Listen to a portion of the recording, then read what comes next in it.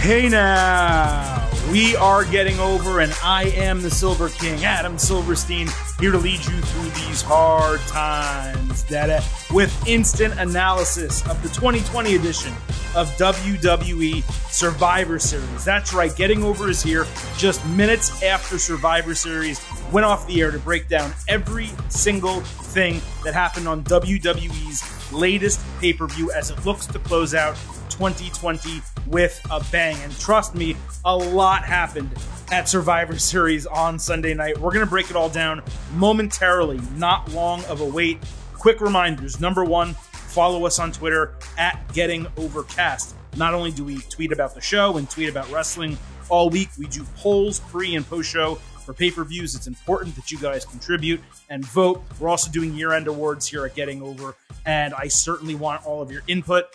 Following us on Twitter and being able to converse that way will allow you to contribute contenders as well as vote for our actual awards in the month of December. And of course, if you are a first-time listener, please head on over to Apple Podcasts or wherever you listen to fine audio, hit that subscribe button, and make sure you get Getting Over on your phone, on your streaming media device, however you listen to podcasts, make sure you're subscribed so every new episode hits you right in the feel spot. So the longtime listeners know how we do it, instant analysis style. We crack open a beer, I welcome my co-host, and we get right into breaking down WWE Survivor Series. So there's no beer cracking sound. As you guys know, I have a litany of crowlers sitting in my refrigerator that I need to get through during this pandemic. So I opened one locally from Copper Point Brewing. It is a coffee lager. It's a really delicious beer, one of my favorites. And so it's a 32 ounce, so there's going to be plenty of drinking going on during this episode. My co-host, of course, Chris Vanini, Vintage Chris Vanini, who you can follow on Twitter at Chris Vanini. He is on the other end of the line. Chris, what are you drinking tonight? I am back to the Dark Side cider from Bishop Cider Company here in Dallas, local place. So we've had some in the fridge for a while, so I figured I'd pull one out for this, and I know Dark Side is Star Wars, but darkness and everything, it felt fitting with The Undertaker, so I decided to go with that. That's a really good decision. Is this a cider only type of place, or do they make beer also? I believe they make all kinds of stuff. I have not checked it out in quite a while. We get it from just a local place here, local store. So gotcha. Not sure. Well, I told you how to follow Chris on Twitter at Chris Vanini. I didn't tell you how you can follow the Silver King. You can do so at Silverstein Adam. But again, most importantly, follow the show at Getting Overcast. Now, let's hop into this instant analysis of WWE Survivor Series, Chris. And, I think normally when we do this show, we have expectations, right? Going into every pay-per-view. And I would say that given recent Survivor Series that WWE's put on, really, I think the last 2 years in particular, maybe the last 3 years, my hopes were high, right? Because I saw what they delivered even on occasion when there was lacking build. I would say this Survivor Series compared to those had even less build and potentially a little bit less excitement going in. You didn't have the big women's angle, right? With Becky Lynch getting her nose bloodied and not even wrestling, right? At that Survivor Series. You don't have a Brock Lesnar, Daniel Bryan, Brock Lesnar, AJ Styles match where you wonder, what the hell is that going to look like? We kind of knew what Roman Reigns and Drew McIntyre was going to look like before we even saw it. So let's talk pre-show grade, because I did remember this week, folks, to send over that poll on Twitter to see what you all thought going in. And this is what we got. 17% of you thought we would get an A show. 70% thought it would be a B show. And about, 13% said it would be a C show. So none of you were saying D or F. And most of you, you're talking 87% expected an A or B show going in. And Chris, even though this wasn't built very well and some of it was rushed, I had that same B expectation going in, because basically that's what WWE's given us the last 4 pay-per-views, last 4 months. They've given us anywhere between a B at worst if you're a harsh grader to an A if you're a generous grader pay-per-view across the board. It's been one of the better stretches of WWE major events. So that was my expectation going in. What was yours? Yeah, no, we talked about it last week on the pod. I think you said B plus expectation. I had A minus. I was real excited for it. It was a different build, and I kind of like that. We didn't get a lot of face to face. The Survivor Series teams had their own stories going on. They weren't about invasions. I liked that it felt a little bit different going into this one. The only one they really hyped up in person was Drew and Roman, and I thought they did a really good job of that coming into this. So I had A minus expectations coming in, but either way, we both had relatively high. Even Drew and Roman, though, we only really got like 10 days of build. Right? So it wasn't that strong of a card. The women's match, they hardly promoted at all, not until Friday night. The tag team match, the actual New Day versus Street Profits, was one of the strongest that they actually built. And to be fair, the Survivor Series matches both had storylines going into them, but it was just nothing that felt to me like it was going to be a can't miss, won't forget type of pay-per-view. But still, like you said, I forgot if maybe I did say B+, but B+B, I thought it would be a damn good show. I was almost grading on a curve a little bit for WWE, which normally when I do that, I grade lower, right? I think like, oh, they're going to disappoint me, so let me kind of give them a little bit more credit than I otherwise would. But no, recently, because of the pay-per-views in particular, because they have been so impressive, I kind of like gave them a little bit extra credit on the pre-show grade. I kind of said, you know what? This doesn't look like it's a great build, but it's going to surprise me like the others have. But as you'll see, and I'm kind of teasing a little bit here, I think that there are certain shows that are better than the sum of their parts. And I also think there's pay-per-views that are worse than the sum of their parts. And that is how I put Survivor Series in perspective. And we'll get into all the details momentarily. But in a general sense, as we kind of dive into the main event, we're going to start with the main event and we'll work our way down the card. But that's how I felt about it. It was not as good as the individual parts of the show were. I mean, I guess I do separate it because of the nature of this show. It wasn't, it by design, nothing was interconnected, even between feuds, even between different people on Raw outside of, I guess, the Survivor Series teams. So I guess you might be right, but I guess I never really expected it coming into the show because this is a different kind of show. I didn't, I'm not really thinking about how the card's going to lay out and what's going to happen. In my mind, I'm just thinking about every individual matchup and how it's generally unique because of the layout of this type of show. It's people we haven't seen fight in a while or ever or whatever. So I guess that's true, but to me that didn't take away from it. Okay, well, we will get to that at the end. As I said, we're going to start with the main event of the show. We'll work our way all the way down the card, and then at the very end, we'll give final grades and final thoughts on Survivor Series. So, hey, let's get into the main event.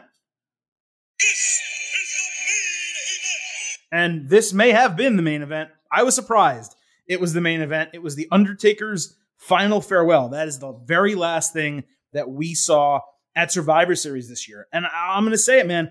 I'm really surprised they put this in the final segment of a Big Four pay-per-view. And I wrote that down, that note, before the segment even happened. They hardly mentioned it was coming up over the course of the show. I figured we'd get Taker clips between matches. They would show all the guys commiserating backstage, all the special guests.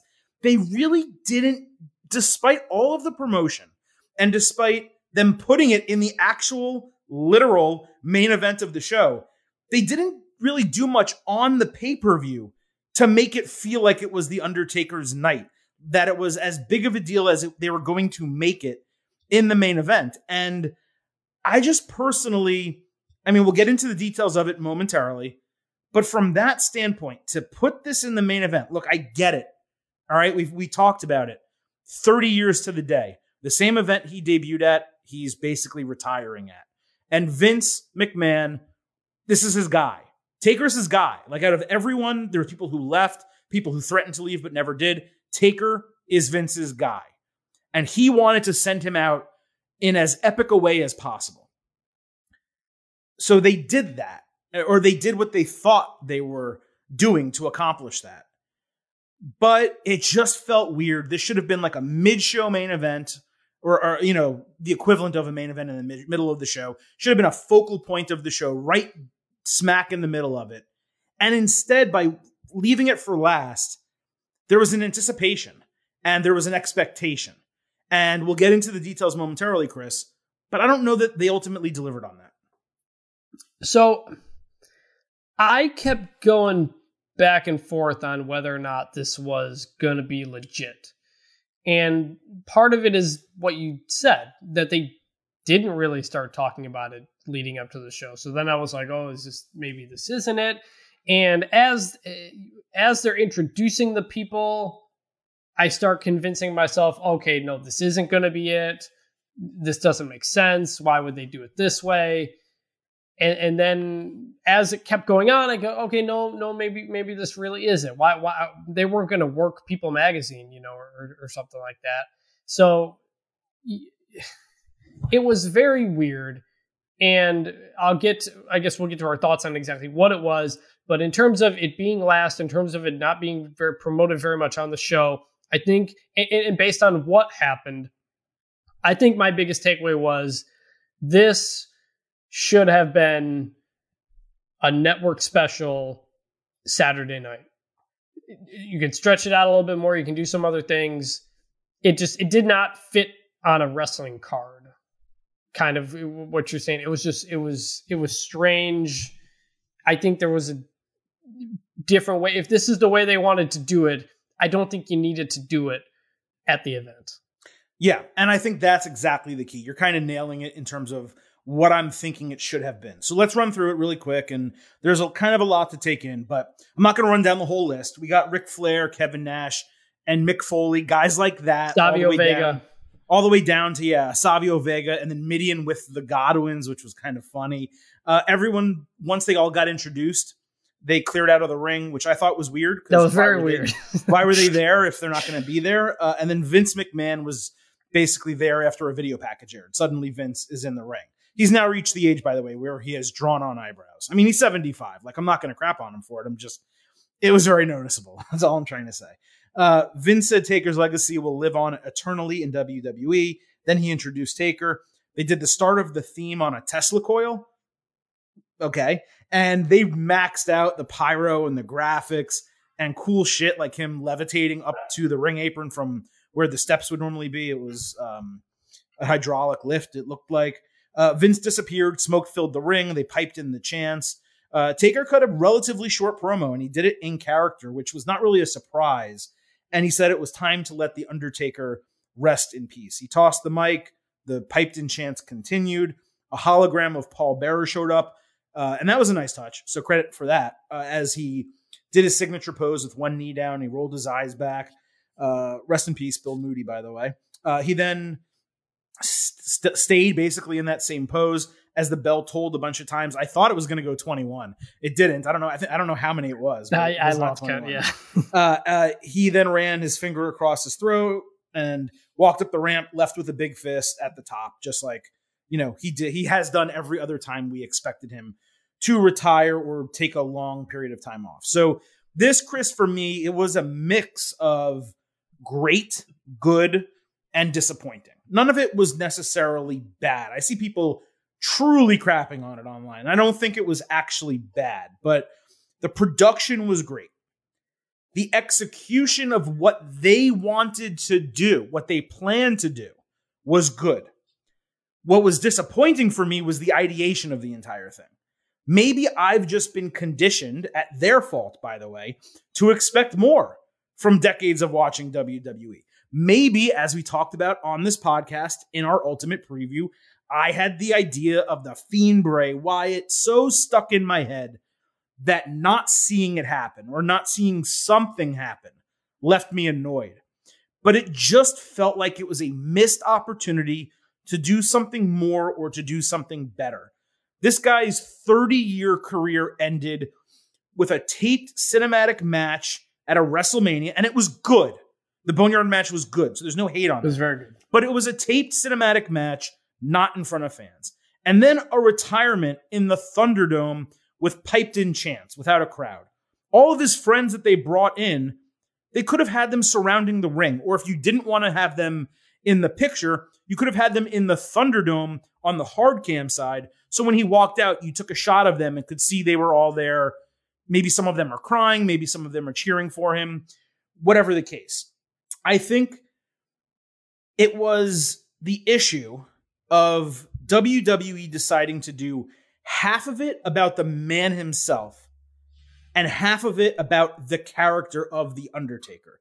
Because of that, there was no consistency. They didn't go all in either direction. I know we're in unprecedented times here with the pandemic, okay? But it was anticlimactic, and I definitely would not have put it in the main event of a pay-per-view. I would have either done it in the middle of the show, or you truly gave a better suggestion, which is do an hour-long special on the WWE Network. They should have done it on Saturday, or done it in the pre-show, or not in the actual kickoff show, but in the hour leading up to it, or end Survivor Series at 10 o'clock, and then from 10 to 11, you have The Undertaker's Final Farewell as a special separate from the pay-per-view. And I know some of you may say that's nitpicking or that's silly. It's not, because this is a wrestling pay-per-view and it's Survivor Series. And the true main event of the show was a forking banger. Yes, I'm going to use the Good Place language because I need to say that word, but I can't. It was a banger, right? But then you go from a high of that to a kind of low of this. I didn't think that WWE, despite paying a ton of respect to The Undertaker, and everything they did was respectful of him, I didn't feel like they did him, Mark Calloway, or the character The Undertaker the just due. Now, do I expect we'll get that at some point, Chris? Yes. Hall of Fame ceremony will be forthcoming. That will happen in front of fans. And his peers, and they will go all out for that. No question about it. But for this, it felt like they had it on their schedule to do his retirement on the 30th anniversary of his debut at Survivor Series, and they just didn't want to take it off the calendar, and they didn't want to change it or come up with something different. And for me, despite the quality production and the effort, they put a lot of effort into this.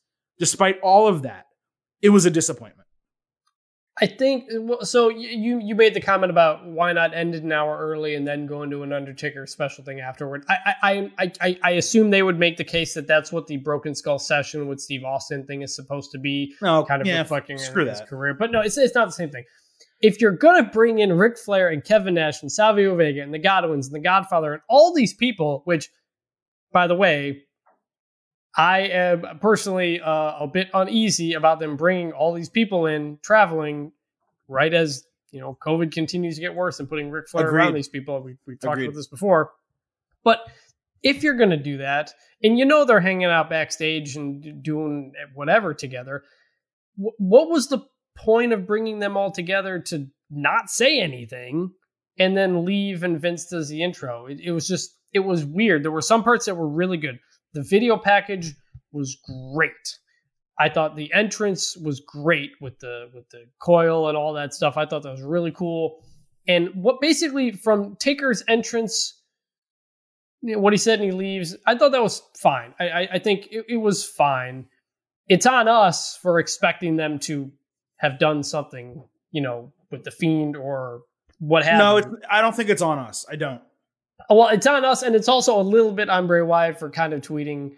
I don't think it's on him. I think it's on WWE. It's on WWE for putting it in the main event of a pay-per-view. Well, it's on them. It is. That's okay. That's if that opened the show or was in the middle of the show or they separated it, like I'm talking about, then the expectation would have been, hey, they're just going to do a final farewell for The Undertaker. The thing is, this can't.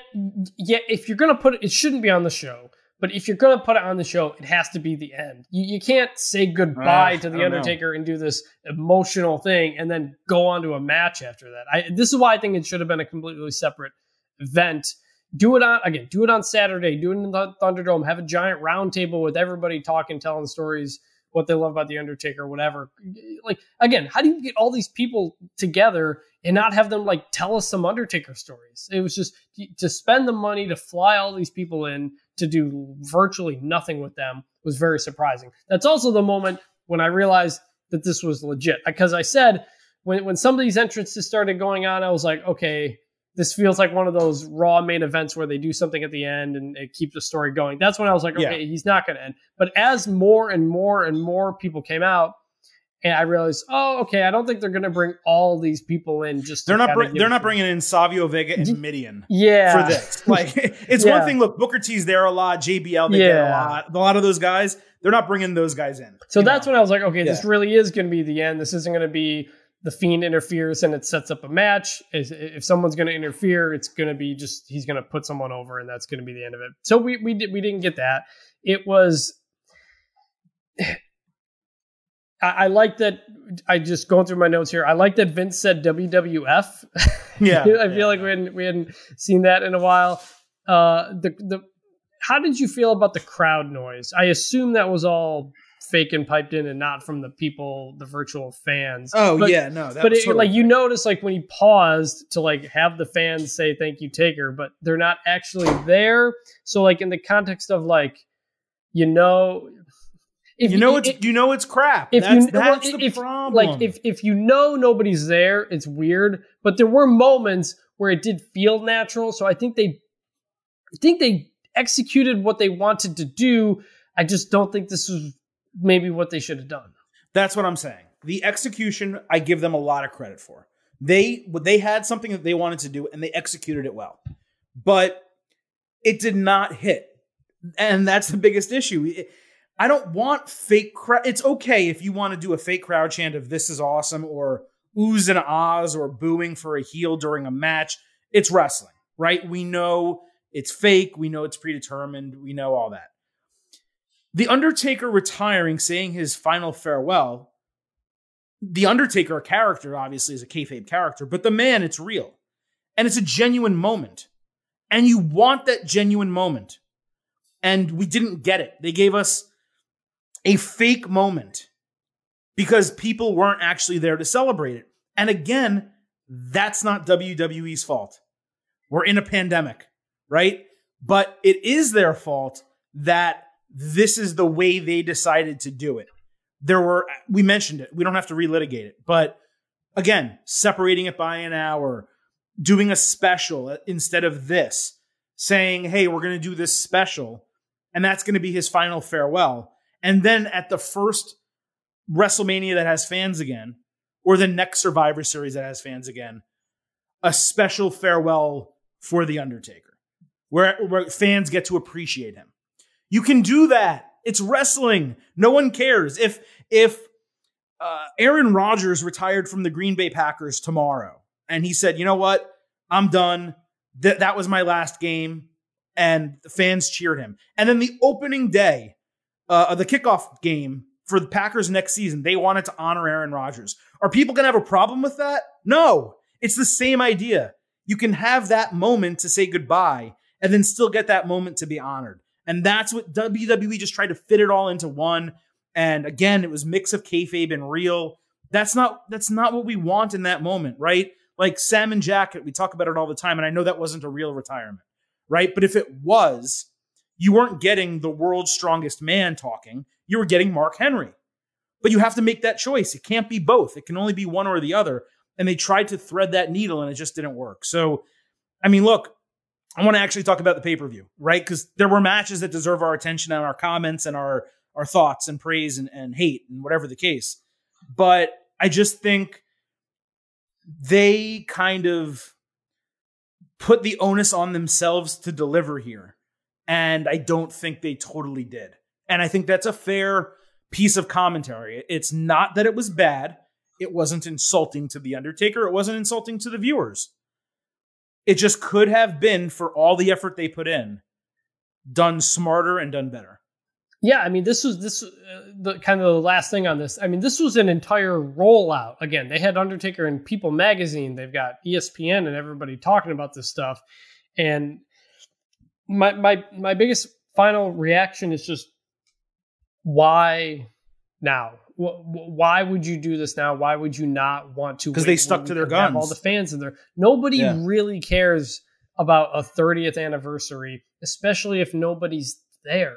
It's so weird. I don't know why they did this. Honestly, you could say you could argue that they robbed the fans of this moment. Like, that's kind of the whole deal. And yeah, that was my final takeaway. If you're going to do it like this, it's weird to main event the show with it the way they, again, had nobody talk. It was strange. It was fine. It wasn't bad. Could have been better. But more than anything, it didn't need to happen right now. And one little thing, so the little credit thing comes up in the corner. I know. And they went back. They took it off the screen. Well, I know. And he walks away, and the camera doesn't move. You see him walk out the screen, and you see the fire. And I was like, that should be the final shot. It should have faded there. Instead, they show him continue to walk back to the gorilla position or whatever. Like, you didn't need to do this is nitpicky, but like, it was a great shot. And you saw him walking away into the fire, and it wouldn't change anything, but it was just something I wrote down in my notes that was a really good shot, and that should have been the last shot. Yeah. And again, just for everyone listening, the execution was good, right?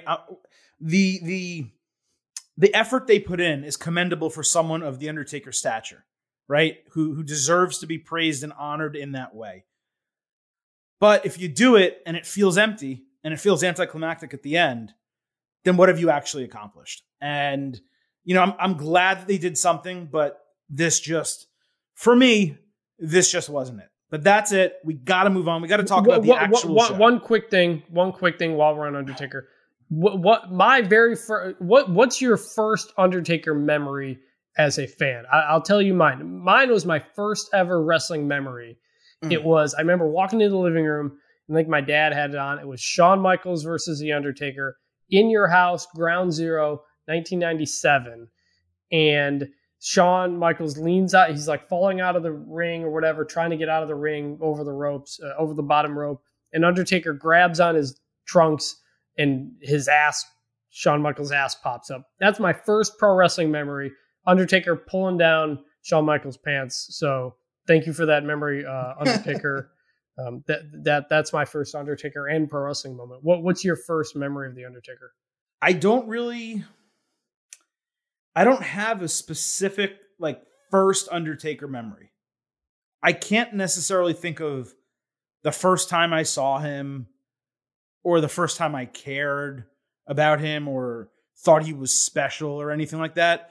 The Undertaker, despite me liking him throughout his entire career and popping for the stories they did with him, how they booked him and everything, I was not an Undertaker fan. He was not one of my guys, right? Like, I can tell you Mick Foley or The Rock. I mean, I remember Rocky Maivia with The Rock, or Steve Austin, or, Shawn Michaels, the first time that I remember him. But The Undertaker just wasn't really that special to me personally.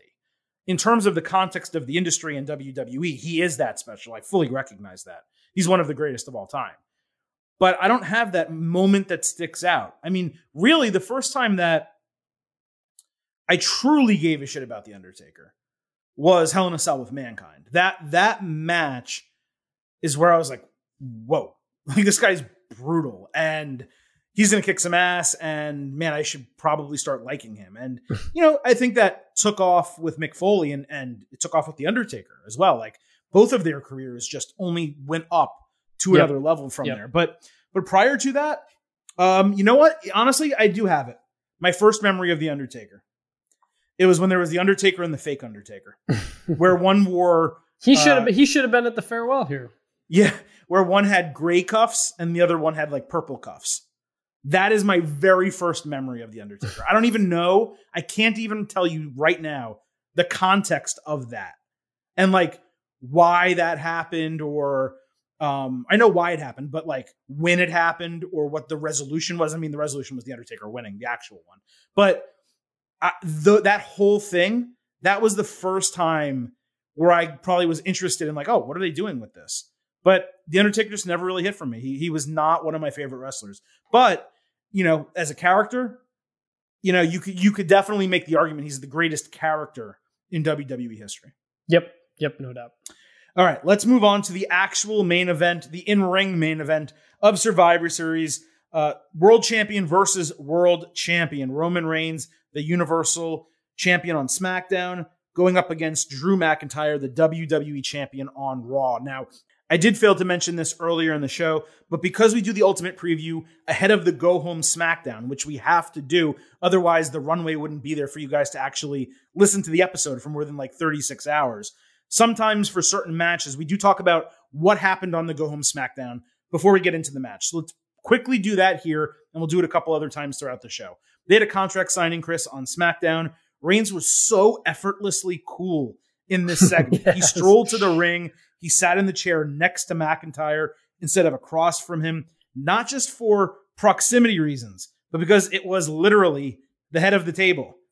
That's a really nice touch, okay? I don't know if everyone caught that. He stared at McIntyre, ignored Adam Pearce. They both talked shit to each other in a real way, with Reigns saying McIntyre was the right person in the right place, but at the wrong time. Reigns was definitely the stronger between the two in this segment. He laughed with Paul Heyman that McIntyre was basically the secondary champion, the guy that WWE calls when Reigns is busy or is not available for whatever the case might be. This was such an incredible segment, and I'm glad that we at least get the chance to talk about it here. It gave us an even deeper look into Reigns' personality and his mental state as this new version of himself. And it felt so natural. This is really the best part. Because they weren't holding stick mics and talking to an arena. The ring was mic'd up. So they were just sitting there having a conversation. It felt so much more real. It's a very simple move, but it's a very smart decision that completely changed how badass this segment was and how it came across. Yep. It felt like they were just two guys talking crap to each other, sitting across the table from each other. And it's not performative because they're not holding the mic. Roman looks so damn comfortable in this role. He just gets to be so cool. He doesn't feel like he's putting on a face or anything like that. You 100% believe you believe that he believes what he's saying. You believe he's an ass in real life. Yes. He's just every week he's killing it. And this was a really, really great segment. Got me really excited for the match. Again, they had like 10 days of build for this. And it got me real hyped going into the match. They did more in 10 days building this than they have done for certain storylines at other times. Like some of Dolph Ziggler's storylines have gotten like 6 weeks and they've had less build than Roman Reigns and Drew McIntyre somehow. They got us amped for this match. And on the pay-per-view, as they announced them, they brought them to the ring. They had them both raise the titles in each other's faces. This definitely had the big fight feel that you want. But it was also very old school at the beginning of the match, with the guys using a lot of power moves to wear each other down. It was very like 1998, 1999 WWE, but that's not a bad thing. That's what you want from a couple of hosses, right? Going at each other. McIntyre went on the first run. He ejected Reigns across the ring with an overhead belly-to-belly suplex. He later hit a spinebuster for like a 2.7 count. Reigns talked some shit, so McIntyre hit the Glasgow Kiss, and then a Future Shock DDT for a 2.9 count, a very near fall in an exciting combination. Reigns countered the Claymore with a Superman punch, and McIntyre countered the guillotine submission type of deal with an overhead belly-to-belly suplex again. That's like, I know it's a move he's always had in his arsenal, but he's using it more and more now as a signature, and it looks great because he's so powerful. McIntyre then rolled through a spear into a Kimura lock, and Reigns sold the hell out of it without tapping. And man, I mean, just the callback to Lesnar using the Kimura on Reigns, it was just so great, that moment. Reigns caught McIntyre running outside with a Samoan drop into the announce table, but it didn't break. So I don't know if it was planned for them to do too. I'm guessing it was not, but he picked him up for a second one, drove him through the table. Then when McIntyre recovered, Reigns speared his ass through the barricade and rolled him into the ring. But McIntyre kicked out right at the last, millisecond. McIntyre caught a Reigns spear with a kick. Then Reigns countered the Claymore with a spear, but McIntyre kicked out at 2.9 again. So man, we're getting the near falls. They were really good at the kickouts too. They hit them, camera angles, different things. There were a lot of 2.9 counts that got me. In WWE, you rarely get more than a 2.5. Right. Like they do not go that extra mile like they do, especially in New Japan. New Japan, they're the kings of it. Okada, Ibushi, Naito, they're the best. They don't really do that in WWE. They don't sell it to that extent. You make a great point. Yeah. In this match in particular. I don't watch a lot of Japanese wrestling, but I've always thought, at least from what I've watched, that Kurt Angle was the best ever at that. And I think back to 2001 SummerSlam against Stone Cold Steve Austin as well. Just the king of the 2.999 kick out. Yeah. I almost feel like WWE tells them not to do it on purpose. They don't want to sell too much. It's a big thing. Like that split second where you actually do believe that it's over, that's everything. Like it's so important. And instead you got 1, 2, and then you see a guy's legs moving because he's going to do a big kick out. Right. You see him like gearing up to kick out. Yeah. No, the kick outs in this match were really good, and that should not be overlooked because it's really important and it really adds a lot. It's a good point. And that is one of the reasons why this ended up being so great. So you had McIntyre finally catch Reigns with a Claymore after all that time. But once he did, Reigns fell into the ref, who then fell and rolled outside of the ring. Jey Uso ran down. McIntyre knocked him off the ring apron. He came back over to Reigns. Reigns hit a low blow. James hit with a super kick. Reigns then hit a Superman punch, then locked in the guillotine as a second official hit the ring. McIntyre got to his feet, but eventually he succumbed to the guillotine and Reigns won. So, Chris, this, for me, was a WrestleMania main event on Survivor Series. And not even the Survivor Series main event. This match, and I know people are going to disagree with this match was perfect. The match was perfect in terms of how it was laid out. The finish was perfect in terms of the booking. You cannot have McIntyre lose squeaky clean as a world champion who just won the title 6 days ago. And you have to put Reigns over. My one gripe is that it would have been better if the original referee, came to and was able to make the call for the end of the match, because the replacement, you would assume, had to have seen the interference. Well, so I thought about that, but as I think about wrestling history, there are so many times when a referee gets knocked out, a guy cheats a bunch, goes for the pin, eventually another ref comes out and starts to count, and the guy kicks out, and the thing keeps going on. So I will say that there seems to be a lot of precedent in wrestling that a referee watching backstage can't decide something. Can't retroactively disqualify someone. Yeah. I totally agree with it. I'm just saying it was unnecessary for another ref to come in. Yeah, I mean, normally when another ref comes in, it's to do a count and then a guy kicks out. It's usually not to come in and the guy submitted. You're right. It didn't need to, for that reason. It didn't need to happen. Especially because Drew passed out on the side of the ring where the referee fell out. So that referee, just as Drew eventually passes out, the referee could have risen up and stood up, seen it, touched Drew, and then the match is over. Sure. And I think that moment would have been even more powerful. But again, that is a total nitpick. Okay. Putting that aside, this was, in my opinion, top tier booking. It was top tier storytelling, and it was top tier. Big meaty man slapping me. So, Chris, I loved, as you can tell, this match. For me, it is a WWE Match of the Year contender. I don't know that it's going to win because it doesn't have the cleanest finish, but far be it for me to say that there was a WWE match that was significantly better than this. I don't think there really are. I think it's all just different shades of great for some of the whatever we're going to end up having in our top 5. This was tremendous. It should have been the main event of the show, and I can't wait to see it again. Yeah, we're gonna need the listeners to send us their Match of the Year candidates, because I sometimes have a fuzzy memory on what else I want to consider up with there. But this is definitely going to be up there. It was, it felt like a late 90s main event where the first third was a bit slow, but then the second and the final 2/3 were just fast. And for big guys too, like there was not a lot of pausing and waiting around. I know you put them through a table and Roman rolls back into the ring to keep the count going and stuff like that. But there was it did not feel slow at all.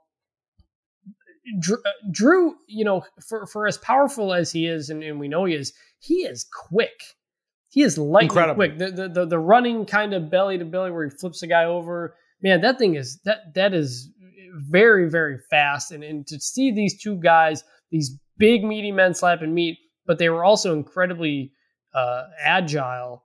Really, it did this. This had a mega heavyweight championship type feel. Both of these guys carry themselves like stars. Again, I love that about Drew. I've loved that throughout his entire reign as champion this year, even if there have been moments and things that weren't great. He always feels like a big deal, and he makes himself feel like a big deal. And Roman is finally at that point as well, I think, in this role. This is the type of thing where, like, these guys could have an all-time classic rivalry for the next 3 to 5 years if you wanted to. I mean, I think there is so much potential with these two guys together. They seem to have great chemistry, talking to each other on the mic, in the ring, obviously. Just really tremendous stuff up and down. WrestleMania main event quality, absolutely. This could be a WrestleMania main event one day. One other thing, speaking of camera shot nitpicks, this has happened twice now. When Drew comes out carrying the sword and he lifts it up, the camera needs to angle straight so that the two swords on the screen behind him are matched up even on his sides, on both sides. Because both times it's been off center. And it's bothered me a little bit when it could be a perfect shot. I don't know if maybe Drew's not standing straight or the camera guy's not straight. Maybe you put a marker out there where he's supposed to stand. But if you got that thing straight on, would be one hell of a shot. That sword better only show up for title matches. Yeah, 100%. We mentioned that. I loved it for the Randy match. That was a big-time WrestleMania type entrance. He should only do that for the biggest of big matches. Not even for every title match necessarily. Like it can almost be like a Finn Balor mask type of thing. Yeah, I mean, they just or paint. They're gonna overdo it, and I don't want them to. But getting away from that, you did pose the big question. And the question is, do you run this back at WrestleMania, either 37 or 38? I mean, the assumption from everyone, including us, although I don't even know if we've really spoken about it. I'm sure we have. The assumption is they're going to try to get The Rock for 37, right? Because you have Roman Reigns doing Tribal Chief and the family storyline, and who else is there to knock him off his perch or try to, except The Rock? And I don't know if they're going to get it for 37, especially with it now seemingly going to be in Tampa. 38, I think they're going to try to put in Los Angeles. So maybe you're going to push that in a full year if you can possibly do it, if The Rock can even do it in the first place. We've spoken about Big E as a potential challenger. You know, there's other people on SmackDown who are certainly capable and worthy, and people on Raw who can win Royal Rumble and get that opportunity. But Roman Reigns and Drew McIntyre, they are made to be career rivals. Yep. It's almost like someone cloned one of them and got the accent wrong. Like, they are the same height, the same build, the same talent level in terms of mic work, in-ring ability, athleticism. It is astounding that WWE has two guys like this at once. And it's also astounding considering how much we criticize WWE, not just on this podcast, but over multiple years. For everyone that's listened to me going back from the other shows I was on, I've been very critical of WWE. But to get Drew McIntyre and Roman Reigns to this level, and to have them at this level, Chris, with Roman Reigns as a heel and Drew McIntyre as a face, which if you told me 2 years ago would be the case, I would have called you insane that WWE would do that, because I just never would have believed it. I would never believe Vince McMahon would do that. To have them at this level in their current roles, at their ages, knowing what's possible going forward, this, if I'm Vince, and look, I talked to The Rock, hey, Dwayne, are you going to do Mania either this year or next year? Commit to me. If he commits to one, whatever the other one is, Roman Reigns versus Drew McIntyre, part 2. I think that's the play. If you get The Rock, you do The Rock 100%. But if you don't, I think this is the way to go. I imagine, I mean, maybe Brock's back. I don't want to see Brock Drew or Brock Roman again. We know Vince might think about it and want to do something like that. I hope not. Big E, if you're gonna put him in a title match, you're gonna have to make up for lost time here and hurry this on up, because he's only got 3-4 months. This is about the time, by the way, where Drew McIntyre started getting pushed last year. Yeah, right. So it's about the same time. That's what this is what I'm curious. Big E was not on the show other than to help out the New Day. Maybe they kept him off the Survivor Series team because they were going to get swept. So I think it's certainly possible. Yes. So they may probably still have plans, but whatever those are, those will need to get started going here pretty soon. Again, hanging over all of this is that we may not have fans at WrestleMania, or maybe it's a big place with fewer fans, like they're doing football games, and maybe I think we're gonna have fans at Mania. Probably get some sort of fans, so I think you can probably get around it. But if you can't get The Rock, I'm thinking we do Drew. I'm thinking we do Drew Roman one more time, and you just the sell of this match is not one guy's the underdog, one guy's whatever. You got to make it a Rock Austin type of main event. It's just 2 stars, heavyweights clashing, and you're going to want to see what these guys do to each other. And that's the story. It's truly Clash of the Titans. Yeah. These guys look like Titans. And man, Vince must be losing his damn mind that he has these guys at this stage, right? And also, and I've said this all summer. You mentioned who would have figured Roman the heel and Drew as a face, whatever.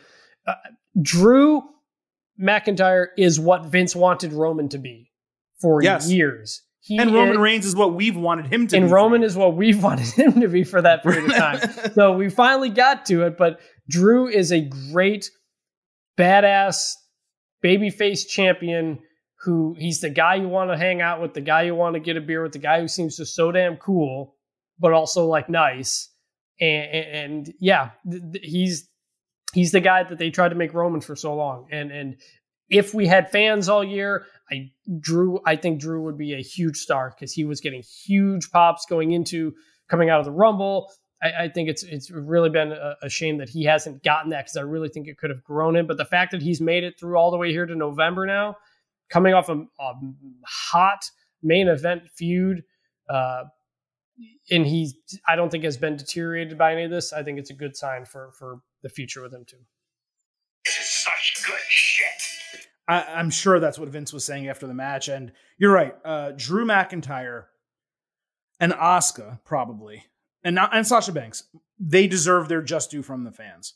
And I can't wait for them to get that opportunity.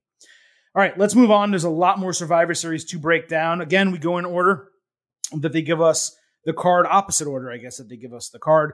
We have the Women's Survivor Series match. The Raw team, Shayna Baszler, Nia Jax, Lana, Peyton Royce, and Lacey Evans against the SmackDown team of Bianca Belair, Bayley, Ruby Riott, Liv Morgan, and Natalya. So on SmackDown Friday, Bayley got added to the team by Adam Pearce, and then Natalya beat Tamina in like 2 minutes for the final spot. Compared to Raw, there was no build for the SmackDown teams, male or female, at all. But okay, it didn't really matter as it turns out. Now moving on to the pay-per-view. Backstage before the match, Nia Jax told the Raw team not to tag Lana under any circumstances. Lana tagged herself in early in the match and immediately got ostracized by the rest of the team. Peyton Royce got a big spot. She superplexed Bayley off, I think, the second rope. Bayley was on top, into a bunch of women all outside of the ring. That was an awesome spot. It was, but they needed to get a little bit more air on it. It was almost like a snap superplex. They just went straight down and they didn't get as much cushion. So I'm glad Bayley seemed to be okay, but they went down pretty quickly. It could have been bad. You're right about that. And then back in the ring, she hit the deja vu on Bayley for a surprise 1, 2, 3. Yeah. And I'm like, damn, it gave Peyton Royce a big spot here. And then she gets eliminated by Natalya with the sharpshooter 30 seconds later. Evans eliminated Natalya with the women's right. Which that was an awesome spot because she was off screen and she looked like she absolutely clocked her. I know Lacey Evans gets a lot of crap from fans. That was a very well executed spot, and I yelled. I went, "Whoa!" when Natty got knocked out by the women's right. That felt like it was out of nowhere. I was a big fan of that spot. Yeah, I thought it was good camera work as well. What I really liked was the Spanish Fly she did with Bianca Belair. Yeah. You would expect Belair to be the one on offense for that move. And instead, it was Evans for it. So that was just cool and surprising. There was also a cool spot with Shayna Baszler knocking out Ruby Riott with the Kirifuda clutch while Riott was trying to pin her. The ref didn't see it. So by the time she let go, Riott was basically knocked out. So Shayna looked at her and was like, all right, I'll just pin you. Yeah. Now, I'm hoping that was not real because Ruby sold it as if it was real. Like she actually got choked out and Shayna didn't know what to do, so she just pinned her. But I think it was kayfabe. So unless I'm told otherwise, I'm going to believe that was just incredible acting. But that moment made it 4-2 Raw. Liv Morgan came in. She had a crucifix bomb on Lacey Evans for an elimination. And again, just like with Peyton Royce, I'm like, damn, they're giving Liv Morgan a big moment. These are the things we want in Survivor Series matches. She got that elimination. Then she demanded to fight Nia Jax. She hit a bunch of big moves on Jax, but she barely budged. And then Nia grabbed her with the Samoan drop, got the win. That made it 3-1 with Belair remaining. Baszler caught Belair's handstand springboard in the Kirifuda clutch, but Belair finally, after powering out of it, eventually made it to the ropes. Baszler refused to release and got disqualified. Belair then fought with Nia Jax outside the ring, dumped her over the barricade just as the referee counted to 10, ruling a double countout and leaving Lana as the sole survivor. So here is my take on this, Chris. The two options we had, the two options we discussed going into this match were, let's have a sole survivor, and it should either be Bianca Belair or it should be Lana. Those are your two options. They went with the latter, which in theory, based on the booking and the storytelling, we were to expect it. It was fine, except it was booked as accidental and frankly stupid. No, Lana can't beat Belair on her own, either in real life or in kayfabe. But there's probably a dozen or so better ways to book that finish and not make it as eye-roll inducing.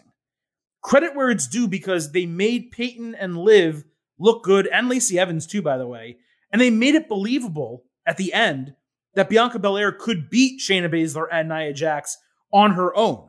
So all of that worked. The build during the match worked. But all of that is going to be forgotten once people listen to this episode because what they're going to remember is the finish. And the finish was annoying. Was it a bit funny? Yeah, it was comical to some degree. The general outline of the match was good. But if you're going to have Lana win, you should have her actually do something. Because now what you got is you go to Raw, and Lana's like, I'm the sole survivor. I deserve your respect. And they all say, you didn't do anything. At least if she had gotten a pinfall or tripped up Bianca Belair and allowed Nia Jax to pin her or done something useful, then all of this, not ruining, this downplaying of Lana's talent would pay off because you're like, all right, maybe she's not the best in the ring, but she has a mind for it. But what they did was they just showed her as a fifth wheel, and they had her win as a fifth wheel. She was an extra person who just happened to be there. And because of that, I thought the booking of the finish was terrible. I wrote in all caps in my notes, nope.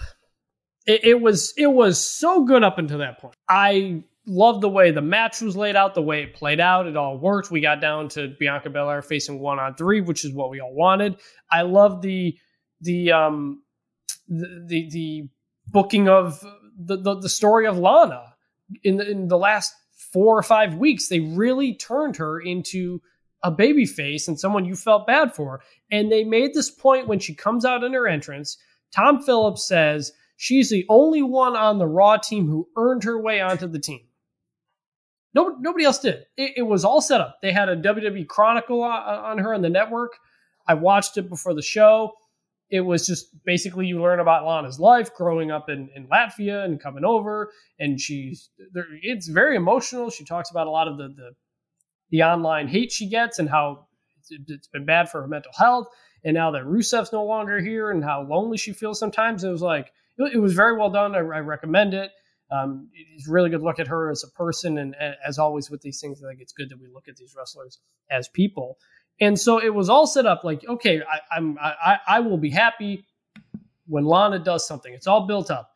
And then they just didn't do it. That's not a babyface way to win that match. That's what she's supposed to be. Maybe she stumbles into the victory and does some, but she has to do something. She earned nothing in that match. She gets nothing out of it. Her character is not elevated by this because the entire thing is an accident. And it's a real shame because she's done a very good job over the last handful of weeks. And everybody involved has done a really good job telling that story about the Raw women's team. And then for that to be the finish, it just takes away from everything they did. No one's going to remember Liv got some offense in. No one's going to remember Bianca Belair tried to fight back. This was... They're only going to remember Lana won by accident, and it doesn't help her. This should have been the way I wanted it, and the way I'm sure a lot of others. This was supposed to be Bianca Belair's star-making moment. She is a star. Everything about her, the way she carries herself, and the way they've hyped her up over the last couple of weeks. This was supposed to be the moment, and instead they threw it away for this little thing. And I'm sure they still have big plans for Bianca Belair and what have you, but just this was the opportunity to do it. And for that to be the final decision, just really nobody involved in that match deserved that finish. Yeah, no, you kind of laid it out there really well. It's again, planning. Okay, good. Execution of the match plan, good. Finish, ideation of the finish, fail. Like it's almost similar to the Taker situation. It's just you get to that final moment where it all is ready for you to bring it home, take us home, right? That's what they say, and they didn't take us home. They just kind of let it go and just fell flat. And look, Lana winning or doing something. Is it going to turn the tide of her or WWE? No. Ultimately, she's no matter what going to continue to be a marginal wrestler. She is a talent. She's very good on the mic. She's talented at kind of getting people over and being a manager and even, maybe wrestling as part of a tag team potentially. But she's not going to tear the house down in a 5-star match. It's not going to happen, right? But again, just like I said previously, and we'll move on right after this, you could do the same booking, the same finish with a dozen or so different decisions. You can have her trip someone up. You can have Nia Jax get pissed after losing and Samoan drop Bianca Belair and then body slam Lana on top of her and have her get the win. Now, that doesn't put Lana over either, but at least it's something where she's actually pinning someone and she's adding a tally to her resume. Instead, she's literally standing on the ring steps like, oh yeah, I'm the last one. I'm the sole survivor. And it's just stupid. Have her, she's told not to tag into the match. Have her get the courage to tag herself in when someone's not paying attention and she runs in and gets a surprise roll-up pin. Like, it makes her look smart and aware of what's going on. She's bringing something to the table. They said she didn't bring anything to the team, and she didn't. And she didn't. Okay, so right. Jax was right this whole time. Right. So what are we getting on Monday? How are they continuing it? There's no way that this continues in a method that makes Lana into something that she's currently not. And they had that opportunity at Survivor Series by putting her in a big moment. And by the way, they put her in that moment to take away, not to take away, but in lieu of Bianca Belair being in that moment. In lieu of Bianca Belair rolling back into the ring after having gotten Baszler disqualified, after forcing Nia Jax into a countout, and then having her just beat Lana. At least someone goes over there. Someone is able to build on being the sole survivor, because you're going to forget about that she beat Lana. What you're going to remember is that when she says a year from now, I was the sole survivor at Survivor Series, you're going to be like, oh yeah, that's true. Yep. So they had so many other options, and this was just the wrong one for them. Not the booking necessarily. In terms of the final person being the sole survivor, but the actual booking of how that happened in the finish of the match. So with that, let's move on to the other women's match. Sasha Banks, the SmackDown Women's Champion, against Asuka, the Raw Women's Champion. From SmackDown, we finally got billed for this match, but it was really nothing special. Asuka impersonated John Cena. That was kind of funny. Banks kicked off her heels, getting ready to fight. And then once that happens, Carmella runs in, attacks Banks from behind as Asuka just stood there watching. Carmella hung Banks on the turnbuckles, super kicked her in the damn face. I was a bit surprised they didn't use this attack to give Banks an injury excuse or something for the match. It was almost just an attack to continue the attack storyline. And it was probably Carmella's best attack of the three. Not even a question, actually. It was. But Asuka, as a face, just kind of standing there and not helping, even though they're fighting on Sunday, you would think she'd want a fair chance. It didn't make a lot of sense to me. Yeah, it set up what I had predicted, or it furthered what I thought was going to happen in the Survivor Series match, is that we would get a Carmella interference. But yeah, there was not much build. Given everything else, I think that was okay. It's not like we didn't need a pretty big build for it. We've seen Sasha, Asuka a lot already. Just kind of the pitch was, hey, you get to see Sasha versus Asuka again, and that was enough for me. They went right to their signature moves and finishers in the match, which was interesting for them to go with that so early. WWE again during a women's match, and I tweeted about this and I've mentioned it many times, they either turned off the ambient noise or they just stopped paying attention and using it, or toned down the volume, which made the match, despite it being very exciting, made it feel dull by comparison to some of the men's matches and some of the other things they were doing where there were loud chants and loud noises. I just don't know why they're doing that specifically for women's matches, and especially for women's singles matches. It's very strange. Asuka caught Banks with a code breaker as she flew off the barricade. By the way, I hate that they call it double knees when it's the code breaker. It's Jericho's move. You can call it that. That's what it is. It's a code breaker. So she did that as she flew off the barricade. Banks avoided a hip attack and then hit a backstabber for a 2.5. Asuka came right back with another code breaker as Banks was hanging off the middle ropes for a 2.5. There were a dozen or so 2.5 counts on pinning combinations until Banks finally caught Asuka, folded her in half for the win. That was Banks' first pinfall victory over Asuka. And normally, I'd maybe complain about them not letting Sasha win with a finisher. But you can see that they want to keep Asuka strong. That's important to them. And that's great, because what would we complain about a couple years ago? How is Asuka losing even in no DQ matches or whatever the case, not no DQ, via disqualification or countout, or how is she losing to Carmella?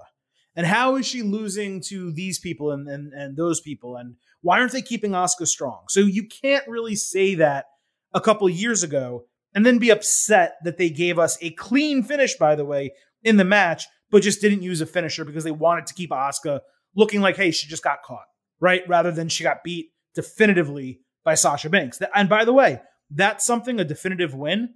And this goes for Roman and Drew McIntyre. This is why I was okay with that as well. A truly definitive, I'm going to hit my finisher and pin you 1, 2, 3 win should generally be, when you're talking about people of this caliber, for a title match at a major pay-per-view.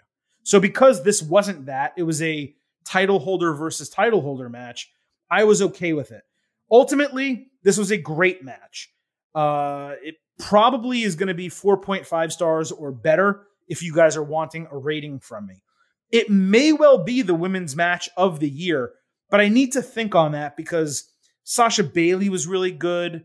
The Hell in a Cell match was really good. There were a couple other great women's matches in WWE, but in America as well. So I don't know if it is the match of the year for the women, but it was fantastic. With these two, you can always have the potential for a 5-star absolute teardown. But I didn't feel like the momentum was there at the end of the match.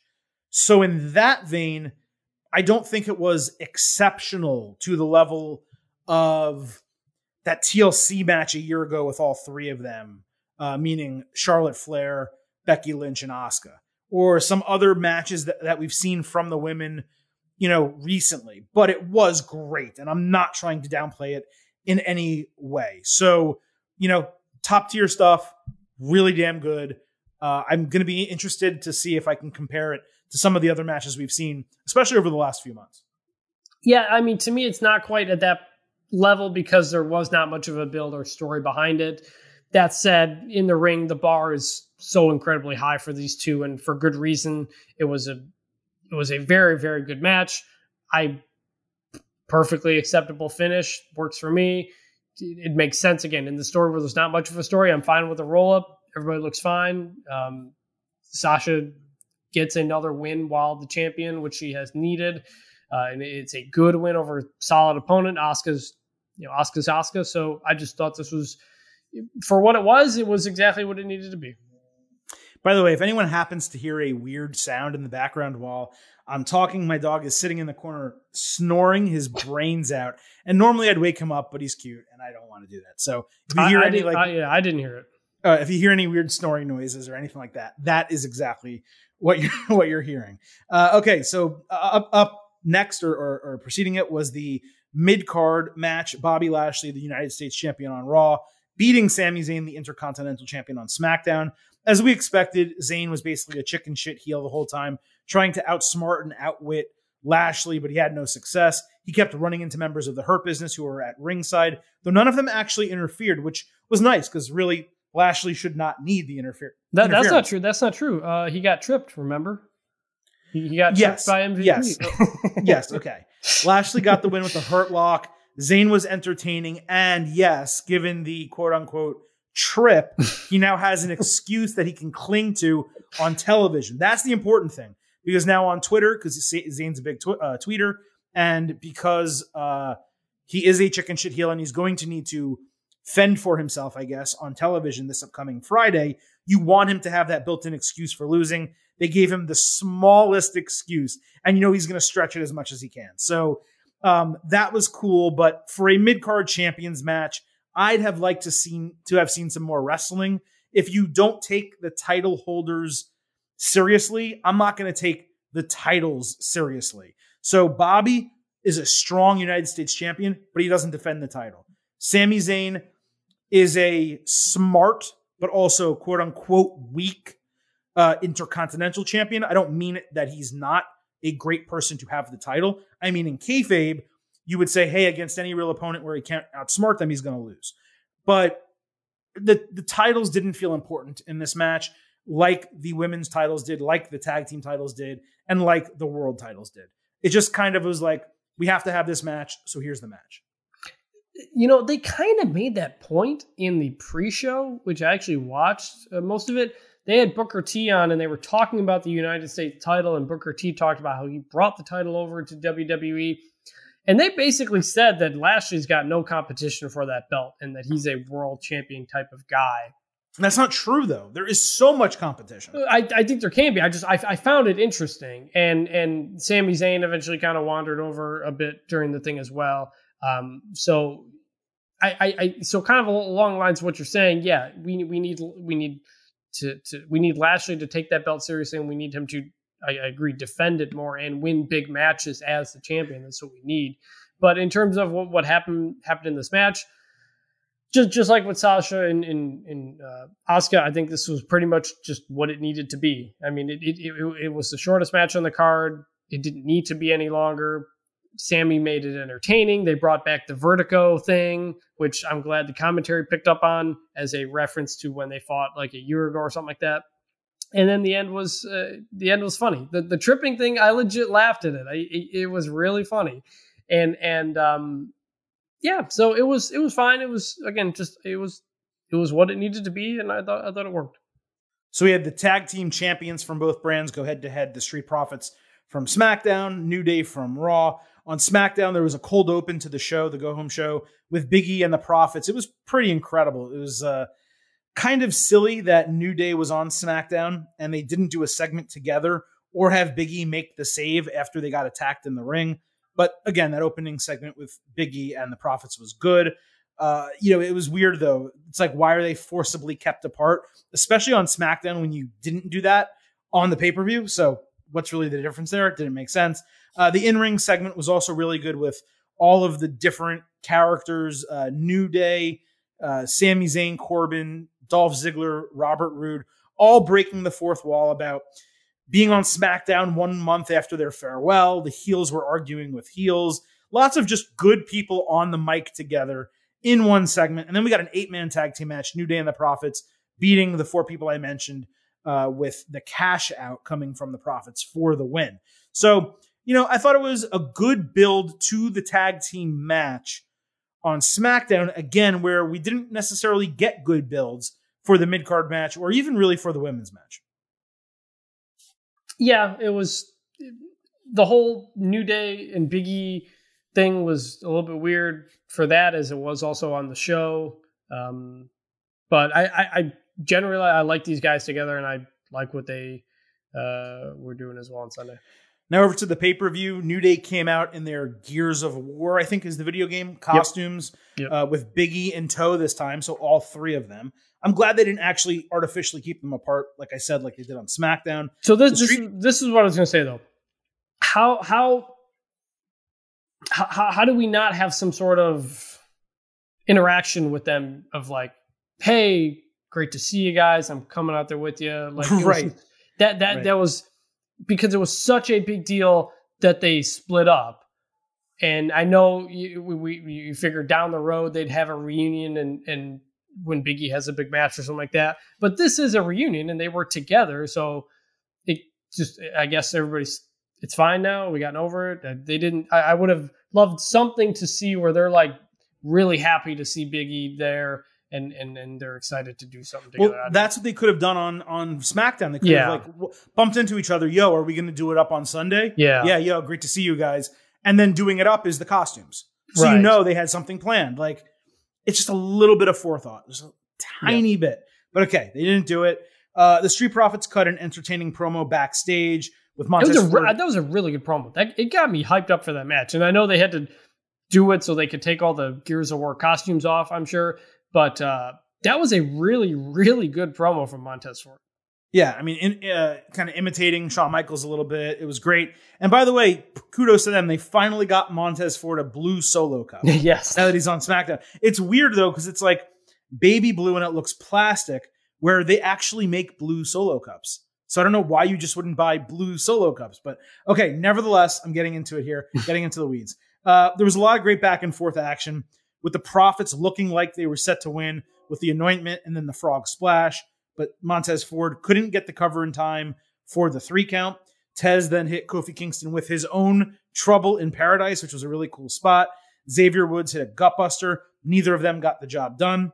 Dawkins later blind tagged himself in as Tez hit an assisted flying blockbuster off the top rope for the clean win over New Day. They hugged. They showed respect afterwards. This, Chris, went exactly as I expected. And that's a compliment because the Profits going over was 100% the right decision. You had to put them over. I am quite sure New Day insisted that the Street Profits go over. It was a crowning moment for this tag team.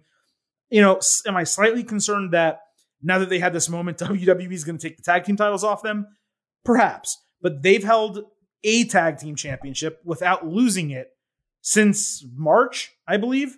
So you're talking a really long run with the tag team titles right now. Not a lot of competition, to be fair, but it does set up nicely for them going forward.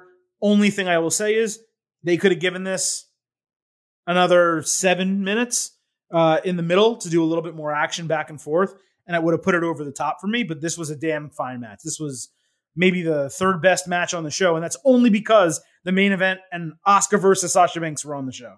I like this more than the women's match. I loved this match, start to finish, entire thing, tons of energy. Would have loved more time. I'm sure one reason they went so fast was because they didn't.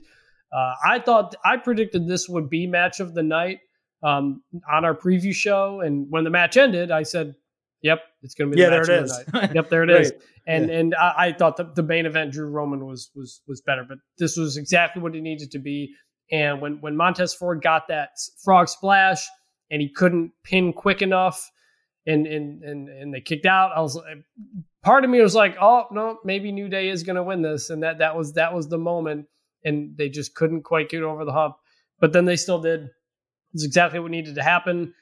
I like that they respect each other, and also like it felt like they bring a lot out of each other. Like they are really hyped to go against each other. You know, New Day were dancing to the Street Profits song during the entrance, so like you get a big New Day versus Usos vibe out of this rivalry. I think it could be another one. I think it could be a great rivalry if it happens one day. I know different brands or whatever. It's another reason though, and this would have been another opportunity to do it, since you're talking about what happens to the Street Profits next. This could have been a tag team unification type of deal. Because you're right. I don't know, or there are just not a lot of tag teams. I am perfectly fine with the Street Profits coming out of this, getting into a feud, losing the titles, and then winning them back. But I don't know what they're supposed to do long term with so few teams. So this would have been a fun opportunity to do a unification like we thought at Night of Champions or Clash of Champions. We thought 17 times that they were going to do it. These two teams are great. Oh, one thing I wrote in my notes as well. Commentators mentioned that, I don't know, I think it was Montez Ford might have kicked out or something out of the whatever the New Day finisher is called. And they made the point that it didn't involve Big E. So maybe it's not as good as it used to be. And so that kind of, I thought it was like a little thing I really liked how they kind of explained that. The sliced bread of Montez Ford running off of Dawkins, very cool. Just these guys looked like they had a blast out there with each other. And I would love to see more of them, more of these matches. Turn this into a classic rivalry, but it's going to be hard when you have so few tag teams, period, and they're on two different brands. Yeah, they certainly could have unified the titles here, run it back at Mania, had the other team win. It totally would be an amazing. Speaking, we were talking about Roman Drew. Street Profits versus New Day would be an incredible WrestleMania match. Yeah, in front of a packed crowd, they would go absolutely crazy for it. Moving on, though, the men's Survivor Series match, that's what opened the show. You had the Raw team, AJ Styles, Braun Strowman, Keith Lee, Sheamus, and Riddle going up against the SmackDown team, Kevin Owens, Jey Uso, Baron Corbin, King Corbin, whatever, Seth Rollins, and Otis. We'll start again on SmackDown. Now, again, these are notes I took on SmackDown, my thoughts at the time. Those have changed a little bit, but we'll talk about it. Otis got just added to the team by Adam Pearce without winning a spot, and Chad Gable took credit for it because he said he turned Otis into an alpha. Okay, but only after 1 week. Okay, never mind. Otis made sense, I thought, for the final member, but it was weird not to even have Big E get a qualifying match, like a triple threat that he doesn't win, or any opportunity to be in it, given that it seems like they're giving him a push. Same with Aleister Black, not even having a chance to compete for a spot. Another interesting note, by the way, is that all of the SmackDown Survivor Series team members who fought on SmackDown Friday night, all three of them lost their matches on SmackDown. So you're going into a pay-per-view and you have three people as losers on your go-home show. So that was not the smartest booking decision. And it kind of told me what they thought of those people going into the pay-per-view. Not that we didn't know who was going to win this match ultimately. Yeah. I mean, there was little to no story for this team going into the match compared to the Raw team, which had a story going on for weeks. So, yeah, I mean, again, Big E kept away because you don't want him to lose. It's fine. I don't know. Maybe have him win in qualifying, get injured, and can't compete or something. I don't know. Maybe. Well, no, in retrospect, it makes sense. Because it does. I'm just saying as a way to just explain that he's not there. I don't know. Yeah. Whatever. But in the moment, yeah, you're right. They could have had like an injured knee. He's unable to compete or something like that. Yeah. But no, because it was a glaring absence that this guy who's been winning doesn't even get a chance to be on your team. So again, in retrospect, the reasoning for him not being on the team, totally great. Yep. And I'm glad they kept him off the team. But in the moment when you're watching SmackDown and when you're following it for the last couple of weeks, you're like, why the hell is Big E not getting an opportunity? It did not make a lot of sense. Again, in the moment, in retrospect, it was good. Going on to the pay-per-view, though. Right off the top, we're going to talk about it. Keith Lee got a much-needed new entrance theme. It's actually a partial remix of an old theme he has that he used to use in the indies that he taped himself and he rapped over. So it's a small step down for me from Bask in My Glory. And some will disagree with that because I know a lot of people were partial to his indie theme, but it is a million times better than the generic music they gave him upon his debut. And I know he said they were working on it and that people needed to be patient. Okay, I think after the shock wore off of them taking a great theme and making it a crappy theme, everyone started to say, okay, yeah, we'll be patient. Patience paid off. This was great. The only thing I didn't like about it was just the repetition of his name. They could have just done Limitless instead or picked another phrase to use instead of Keith Lee. But again, this was a million times better than the piece of crap we've been hearing recently. Almost as good as Bask in My Glory. And I actually think better than the theme that he used on the indies. I loved this. I absolutely loved it. I wrote in all caps on my notes, this music is fire. So, it makes Keith Lee feel like the biggest deal in the world. It's a little Mark Henry-esque, isn't it? It is. It's like, well, it's the kind of music when you hear it, you think, oh, business is about to pick up because somebody go and get their wig split. Yeah. That's what you're thinking. When his entrance finished, I immediately rewound it, watched it again. Yeah. At the moment, I'm not going to put it above Bask in His Glory, Bask in My Glory. But I might eventually. If this thing gets on YouTube pretty quickly and I listen to it a few times, it might. I mean, this was great. And importantly, they got rid of the beginning of the entrance music, which was the problem. Right. Because you're reminded of it. Because you're reminding it. Right. It's a great opening, but when you're not giving us the rest of the song, it doesn't work. I kept saying they got to get rid of it, give them something new. This was terrific. He was pretty fired up about it walking in the ring. You could tell. And you could tell, yeah. It was great. It looked like, I think Matt Riddle might have been dancing to it as well when it was going on or something. So huge fan. I know this has been dogging him for a while. I am very excited that he has some what appears to be great music now. And honestly, the music fixes, like, I don't care what he wears to the ring now. The music, yep.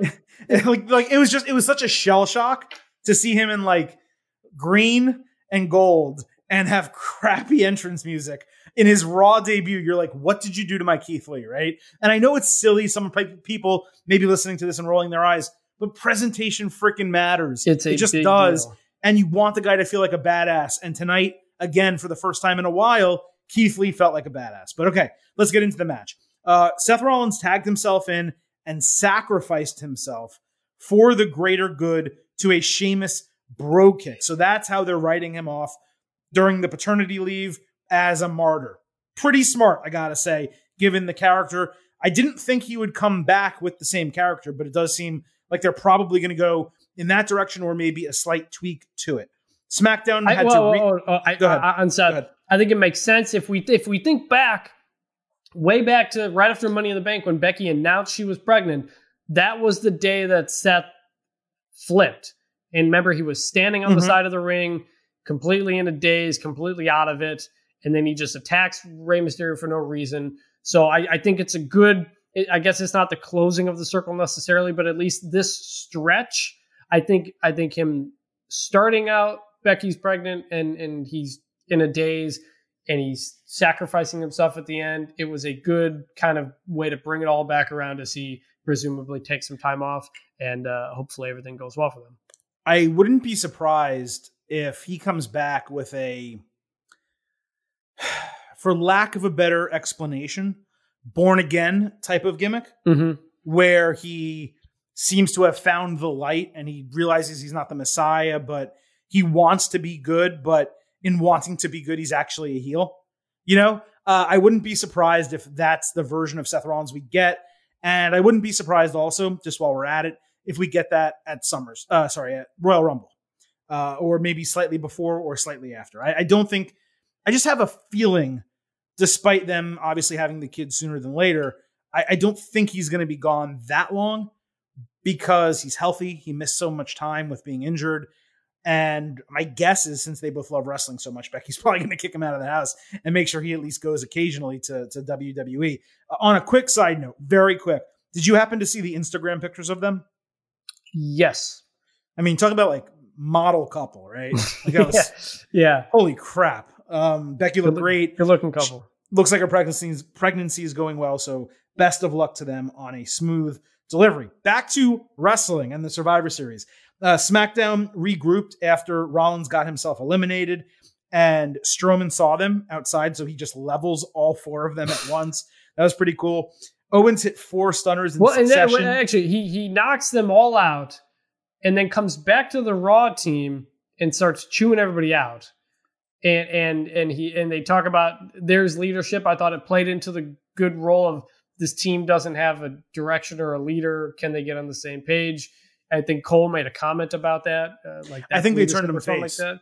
So they might be what they're doing here. But I think they did. Like I think Sunday night they turned Braun Strowman face. Yeah, I mean, yeah.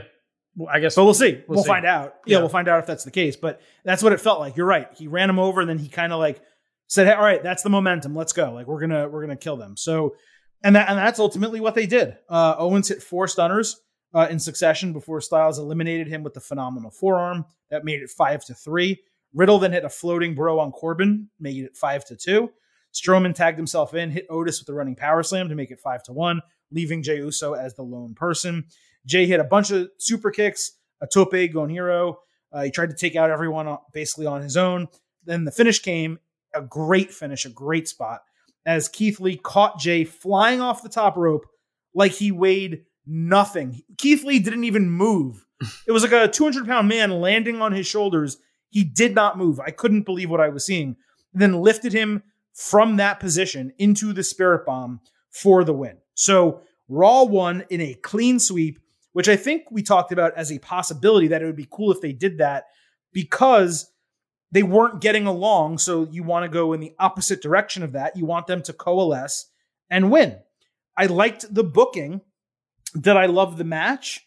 No, not really. I think in terms of work rate, it was probably one of the, I don't want to say worst Survivor Series matches, but it was a lackluster Survivor Series match. The booking was a good follow-up on Raw. They spent a month telling us these guys are not going to get along. And then when the moment called for it, they finally did. Faces and heels, cats and dogs, all working together. Most importantly, Keith Lee got the win, not only because he needed a win after everything he's been going through, but it's 1 year to the date that he was the sole survivor for the SmackDown team, for the NXT team, and lost to Roman Reigns one-on-one at the end of that match. So now he got his redemption. He is the sole survivor, or not the sole survivor. He is the person who determined the victory for Raw 1 year later. So look, this did not come close to last year's match. Last year's match was an all-time top 5 ever, maybe top 3 ever, maybe best ever, you could probably argue, Survivor Series match. This did not come close. I got to look up who was in. I don't even remember. I got to look that up. Oh, God, it was NXT, SmackDown, and Raw. Yeah. It was banger upon banger of like one-on-one stuff. It was ridiculous. So this did not come close to that, but it was entertaining, and they told a story. It felt more mid-card than main event. Last year felt like a main event style match. This felt like a mid-card match, despite the level of the superstars that competed. So I enjoyed it. It was a fine opener, but I can fully 100% understand if people did not like it. Yeah, I mean, again, it was the opening match. It wasn't supposed to be the big one. So in that sense, they told a story and they gave us moments. They gave us some moments. One of those moments was Otis and Keith Lee getting in the ring. The I don't want no water, I don't want bread, I just want some meat. That's what they gave you. You had Otis and Braun in there as well, going shoulder bumps. So, No water, he don't want no bread. All he wants is meat. So they gave us those big meaty moments. And yeah, it was fine. I think if you want the Survivor Series match at Survivor Series to be a bigger deal, yeah, I get that. But for a lot of these matches. For what it was, it was fine. It told the story it needed to tell. Perfectly fine with the result, and I think it opens up a lot of possibilities on Raw coming out of this for these guys. It does. Now, later on Survivor Series, after this match and before the main event, Reigns absolutely tore into Jey Uso while Jimmy was there consoling him. He turned Jey losing the match into everyone disrespecting the family and then told Jey, get the hell out of the building. You don't deserve to have a seat at the table anymore. So that's what led to Jey's interference in the main event and finally getting Roman's approval on top of the ramp after it was over. So that match, going back to the main event match on the show, that match was great. But the moment with Jey Uso, and I know people didn't necessarily love that there was interference, but they were also continuing the storyline and they were paying it off. And now it seems as if Jey has fully won Roman Reigns' acceptance into the family, and not as an equal partner, but as someone that he can trust and who knows is going to do things the right way. So I loved that moment, and I loved that storytelling and the moment backstage with Reigns and the Usos. And during the pre-show, by the way, they showed Rikishi coaching up Jey. That was cool too. Just all of that together really worked. And honestly, I would have loved if Rikishi was there as well in that moment. Yeah, I mean, you kind of would have liked something to deal with that. When you bring in all these people into the building, you might as well get your money's worth. Get your money's worth. Yeah. Looking down in my notes, I'm glad that they wore the shirts, because with these guys having been on opposite shows recently, I kind of forgot who was kind of on some of the teams. So I thought starting off, everybody wearing the shirts was a positive. It kind of cemented, okay, I'm understanding who exactly is fighting who and who's on whose team here. That was great. And you know what this means now with Raw getting the sweep over SmackDown. It means that the most dominant group in WWE is Retribution. Because they beat Team Raw on Monday. So maybe they'll do something with that on Raw. Maybe they'll give us another 5-on-5 tag, or maybe this will be a Retribution story. I don't know. But by transitive property, yeah, Retribution is the best group now. And by the way, not counting the kickoff show, and they didn't keep a tally on the show like they did last year when it was all three brands, but it was 3-3, 3 Raw winners, 3 SmackDown winners. Not much of a surprise. Pretty typical WWE in that regard. Although last year, I think they had NXT win, if memory serves. Yes. But they were trying to put it over, so that was a little bit different.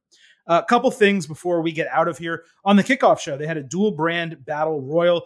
I missed some of the early eliminations because I was basically me too. dinner, trying to get everything going. But it did look rather typical. Rey Mysterio and Kalisto had a cool lucha things moment together in the middle of the ring. Ricochet eliminated Cedric Alexander with a Snapdragon suplex on the ring apron, which was one of the moves of the entire night, and it happened in the kickoff show. Jeff Hardy eliminated Elias. That got them down to a Final Four with The Miz, Chad Gable, and Dominic Mysterio. The veterans teamed up against the younger guys rather than going heel and face. I thought that was pretty cool. But Gable immediately eliminated Hardy. Again, Chad Gable eliminated Jeff Hardy. I'm popping, right? Holy crap. And then Dominic takes out The Miz. Gable catches him with 2 belly-to-belly suplexes and an overhead release German suplex. Great spots. And I'm like, holy shit. Chad Gable's about to go over. I don't care if it's a kickoff show. Chad Gable's going to win this damn match. Nope. Dominic misses a 619, hits a second 619, eliminates Gable. Gable's on even final 2. Then The Miz never was officially eliminated and throws Dominic over. So look, it's a meaningless kickoff show match. They hyped me up getting Gable so far, only to kind of piss me off a little bit by having Dominic eliminate him. At least Dom didn't win the match. I mean, Dominic winning a battle royal so quickly just would have been ridiculous, even though, again, it's a meaningless battle royal.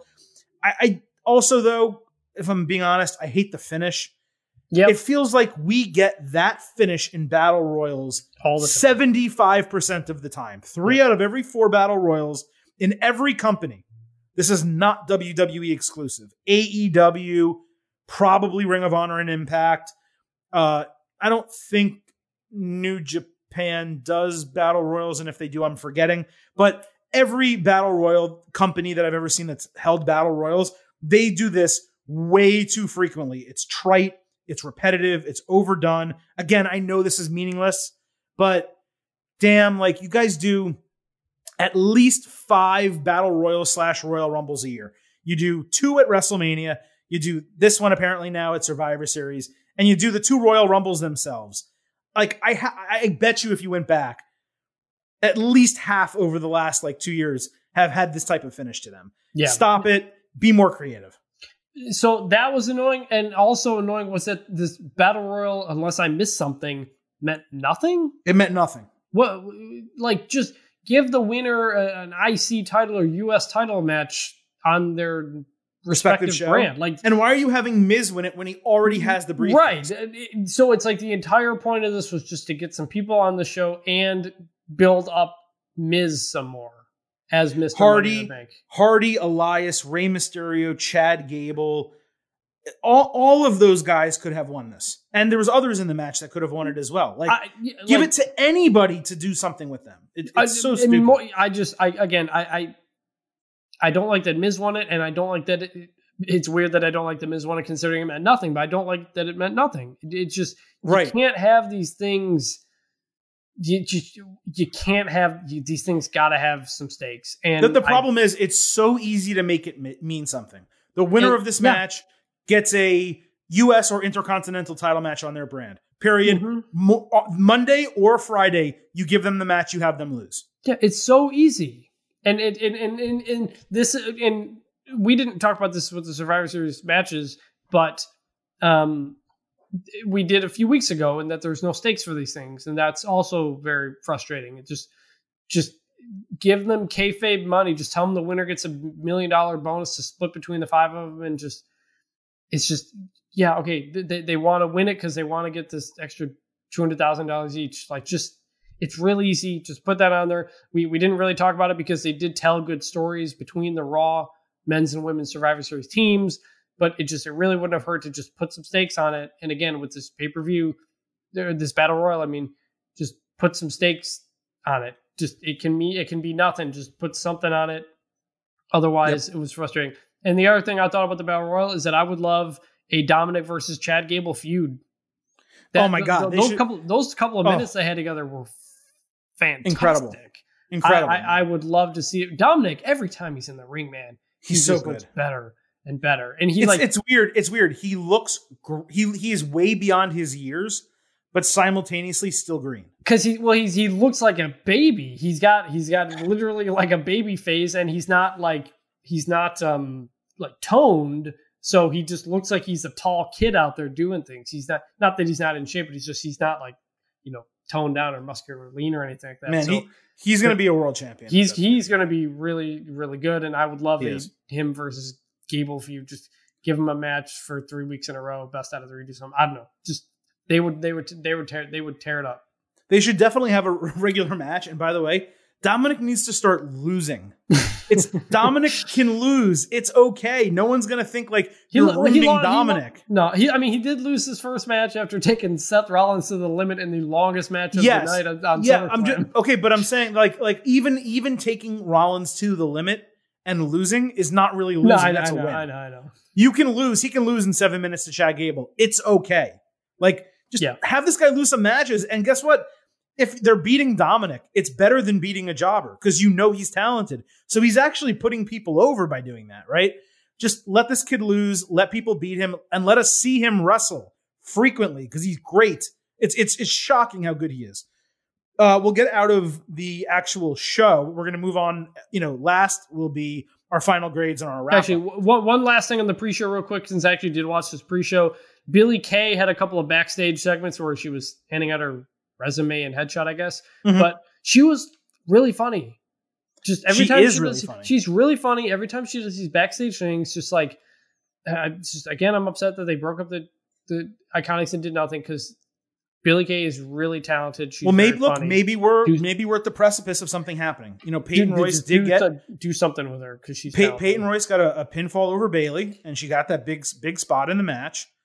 And Billie, they are, even though they're not really doing anything with her, they're constantly making her a presence with the resume thing. So I'm not saying I'm high on it or anything like that, but it does seem like they're at least trying to do something with them. So, you know, let them fail before I'm going to let them fail before I criticize it.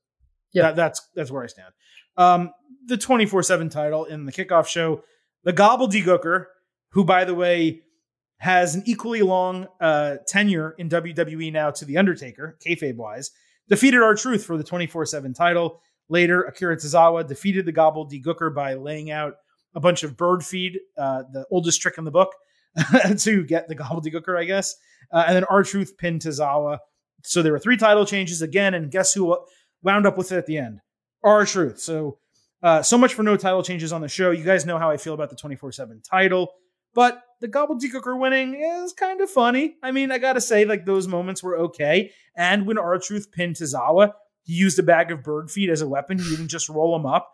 So, like, these are minor, very small positives I'm taking from something that is just truly a negative. Yeah. I mean, Gobbledygooker was fine. I'd love to get other people than R-Truth involved in this, but it was what it was. It was fine. Okay, so let's move on to the final grades for the show. As I said, just a quick refresher. You, the listeners, the fans, the people that follow us on Twitter, 87% of you thought it would be an A or a B show, with the majority 70% saying it was a B, 13% a C, no Ds or Fs. We did see a shift here in terms of the post-show poll. We had, let me take a look really quick. We had, and my screen is messing up. Okay, here we go. 13% said it was an A, so only a 4% drop. But where we saw a big drop was B. 54% said it was a B. The rest of them basically dropped to C, which was now at 30%, up from 13 pre-show. D to F, 4% from 0%. So D to F, get the hell out of here. This was not a D pay-per-view. This was not an F pay-per-view. Not when, look, you can have, if the rest of the show sucked, but you got Drew McIntyre and Roman Reigns, it's not a D pay-per-view. I mean, it's at least a D+, it's a C- probably with them, right? But the way I look at it is this. Similar to the last show, there were 3 matches. The tag team match, the women's match, and Roman Reigns and Drew McIntyre. That floated the rest of the show. Those were 3 A moments. Even if you didn't grade the matches A's or 5 stars, you would give them A's because they completely delivered in every meaningful way. And then everything else you grade however you grade, and you come up with a final grade. So, you know, I think 54% at B, 30% at C. If you fall into either one of those ranges, I find that acceptable. I do not think this was an A show, especially not compared to the last 4 pay-per-views that WWE gave us. So I will give you your first shot. I'll come back with my grade on top. How do you grade Survivor Series 2020? I give it a B+. I really think I would have given it an A- if not for just kind of the weirdness, the long drawn out of the Undertaker bit. Like, if you're just talking just the wrestling, every match either had a story that they told, maybe they didn't finish it great like the women's match, or and all the matches were enjoyable. Some of the matches were really good, but even the worst matches on the show, I thought were more than serviceable and plenty enjoyable. So this was a show they didn't put a lot of build into, but there were some stories. They told the stories. They gave you a good number of moments in the show and in some of the matches, and it met my expectations, which was an A- show. But the weirdness of the Undertaker bit, I think, in kind of the taste in your mouth at the end, maybe drops it down to a B+. I really, really liked this show. That's fair, and that everyone's opinions are different. You're totally allowed to have that. I disagree. You cannot. You must have my opinion. I completely disagree. So I want to be clear, because the matches, as I said, the 3 I mentioned, were very good to great. They were A matches in terms of if you were doing general grades to kind of figure out an average for the pay-per-view. But as I mentioned at the beginning, this show was worse somehow than the sum of its parts. I think if you averaged out the parts and gave figured out what that letter grade would be, it would probably be like a B or a B minus. It'd be a B. It would be a B. Because there was nothing abhorrent on the show. Even The Undertaker's final thing, if you said it was a D, that doesn't tank the rest of the show, right? So you're probably at a B if you're doing a true average. But for some reason, the totality of this show, for me, it did not hit the way the last few pay-per-views have. And that's even taking into account the last show that had 6 matches. And we basically said 3 were great and 3 were trash. But I think we still said it was like a B plus or a B show. This, because of the Undertaker decision-making, because of the lack of excitement in the 2 Survivor Series matches, the mid-card match not really being much of anything, and the lack of the build even for the main event, not to mention the main event itself, really kind of falling on its face, despite, again, the execution for what they wanted to do being good.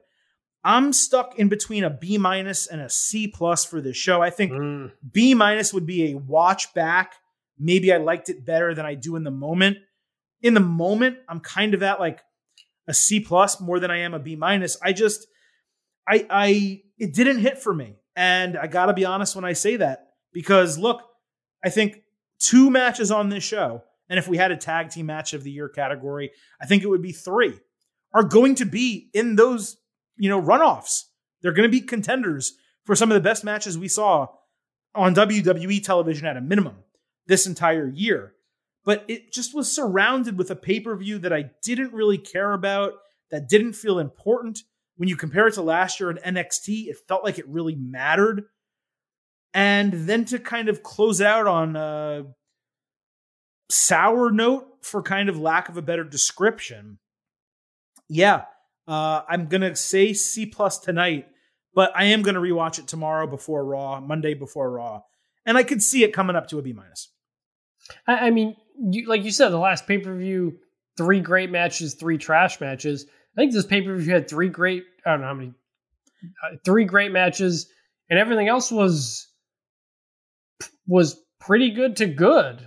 I mean, there were no matches. Like, I'm not happy with the way the women's match ended and Lana getting that, but in the moment, I thought, and that's probably my least favorite match of the night, but I still thought it was fine. I mean, coming out of it. But that's exactly what I'm saying. What I'm saying is, if you were to average the actual grades, if you graded it segment by segment, totaled it together and divided, the grade would probably be a B plus or a B. I'm not disagreeing with you. Yeah, and that's where where I'm at. But I'm looking at it from the overall pay-per-view. Did I enjoy it? Did it live up to expectations?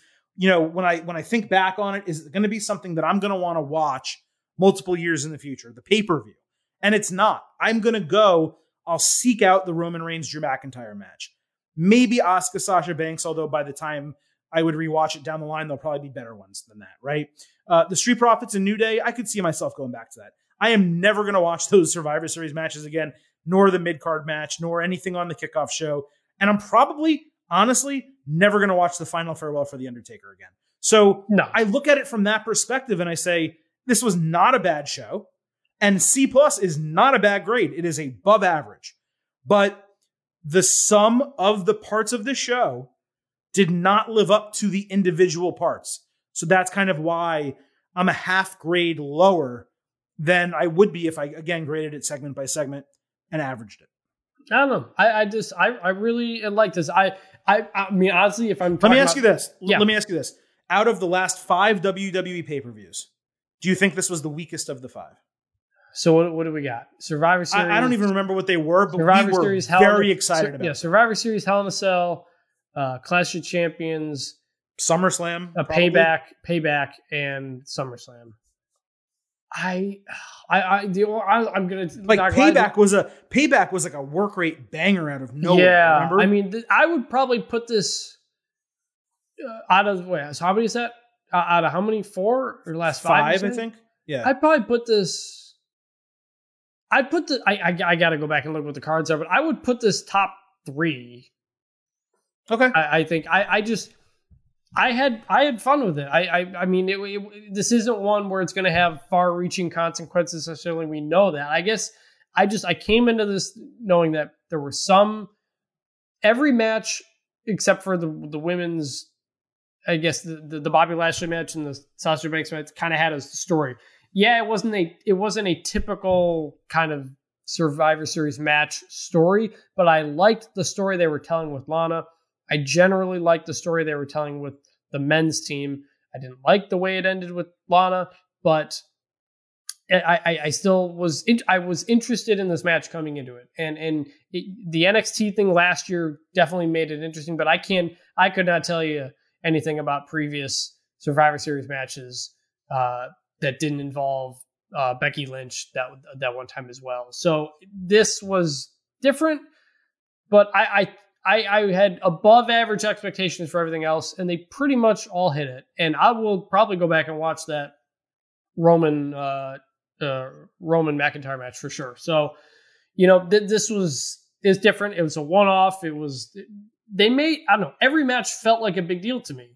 They all felt like a big deal. They didn't all totally play out like that, but I was thoroughly entertained from start to finish. There was nothing in this where I thought, I don't really need to pay attention, or I can get up and go grab something to eat, or this doesn't matter.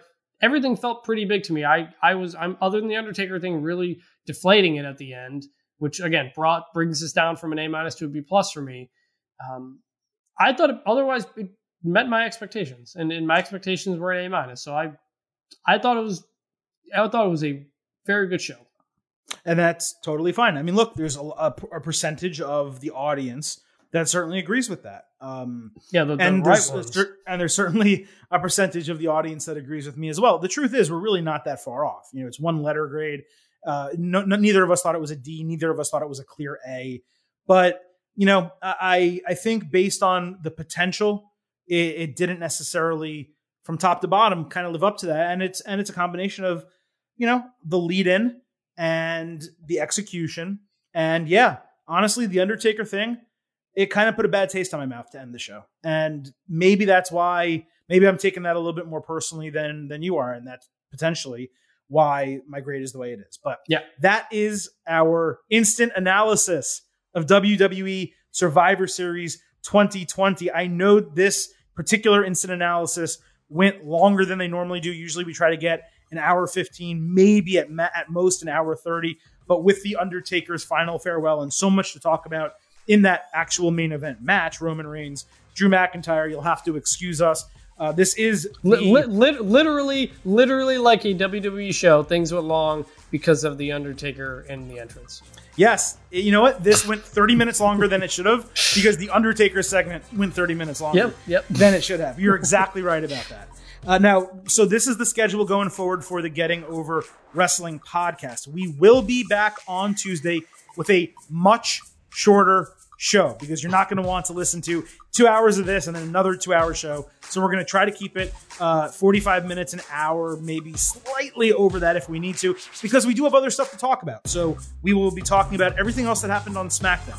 We're going to be talking about Zelina Vega being fired from WWE, and we will talk about everything that happens Monday night on Raw. All of that will be in Tuesday's show, and then we will be back Thursday to break down everything from AEW Dynamite and NXT. 2 episodes next week that you are not going to want to miss. Do not forget to be marks for this podcast. Leave us a 5-star rating and review on Apple Podcasts. Subscribe if you're a first-time listener. Wherever you listen to fine audio, we are also available on Spotify. Do not forget to follow the show on Twitter at GettingOvercast. And it is late. We have cracked into Monday morning as I finish up here. So the Silver King, Adam Silverstein, for Chris Vanini, the vintage one, I'm going to leave you with just 3 simple words. Bye for now.